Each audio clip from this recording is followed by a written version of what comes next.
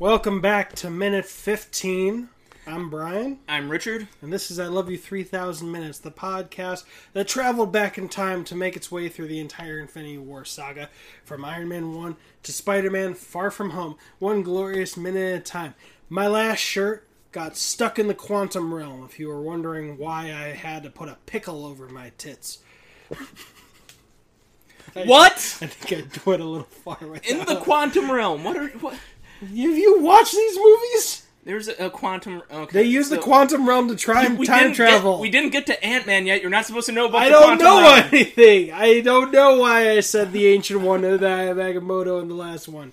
These things are just schizophrenia. I thought you might have mentioned the Shadow Realm from Yu-Gi-Oh! Never mind. What's the Shadow Realm? I'm not asking. It's a dark place. So basically, it was the afterlife that the dead go to in the Japanese version. And in the American version, they had to kitty it up and say... the Japanese version of what? Yu-Gi-Oh! I said. Okay, I didn't hear Yu-Gi-Oh! At all, and I'm going to be very curious if I hear it in the edit. Right here, if I heard it or not. Alright, we're in minute 15. Mm-hmm. Let's dive into this minute, Richard. Yes. Well, we actually got further into that speech than I thought we'd get, but Mr. Richard, what happened in this minute?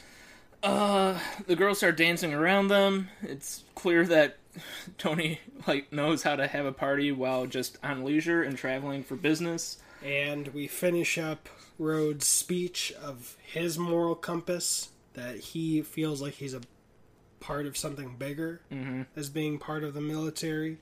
Every person with that uniform has my back. He's distracted by the employee, which these days, just thinking more and more into it, you get hired for eye contact, hot sake and towels, and possibly hot silverware, and the ability to drink and tie your shirt to show your midriff while dancing for your boss. In Tony's case. Yeah, I'm just for saying, Stark Industries, I'm just saying. If you want to work on Stark's plane. This isn't... yeah, it's that job description these days would be, ooh, yikes. But, hey, that probably happens all the time. Yeah, today too, so... anyways, NDA contracts and an extra zero on your salary.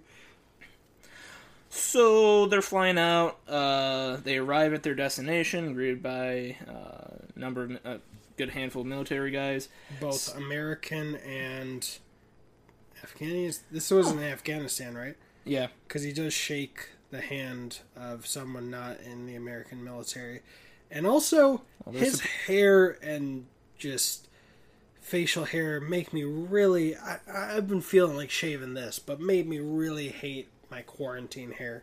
I mean, nothing's happening. Nothing happened in the world when you were past it and you look back at these minutes. But that's just glorious hair. He has new shades.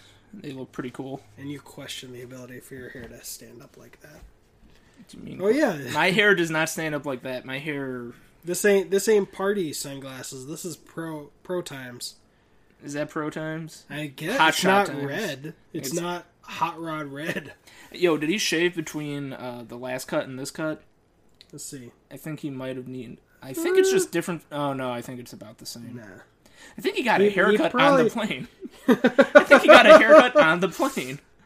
I mean, maybe. Let's go to the last minute. Potentially. I feel like it's longer in this shot where they're sitting down. It definitely seems a little longer there. The neck hair is the same, but yeah, it's also waving in the wind. It could be. Yeah. It could have just put a little more product in his hair. Yeah. But the crown jewel speech of Iron Man 1 is it better be feared or respected, right?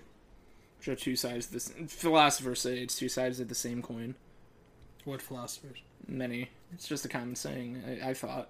I haven't heard.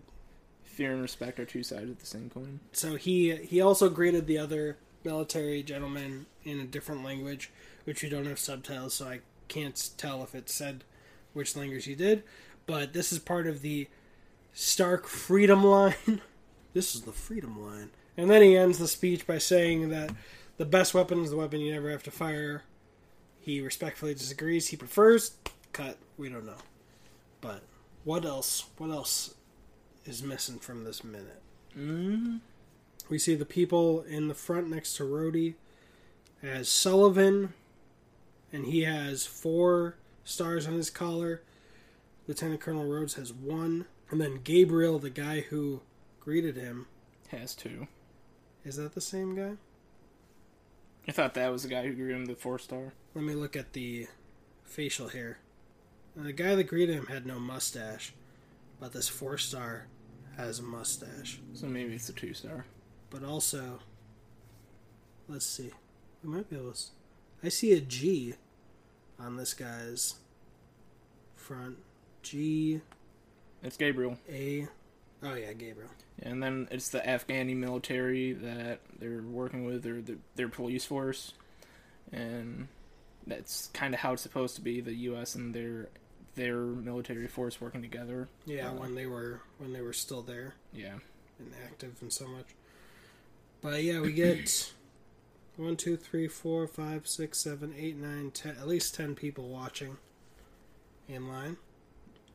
And my, that's a nice tie. And a suit with lines. I don't think I've ever owned a suit with lines. Oh, let's see what the airbase says. There's a plane that says AFCM Bagram with an American flag on it. 12106BA. A couple helicopters in the back. Some fighter jets flying past. And Stark Industries again. Yeah. Ready for the next minute. Anything else? No. Alright. That has been minute 15. I'm Richard. I'm Brian. You've got an army. We've got a podcast. Did a little hair flip there.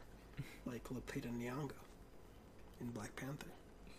I mean, what's Black Panther?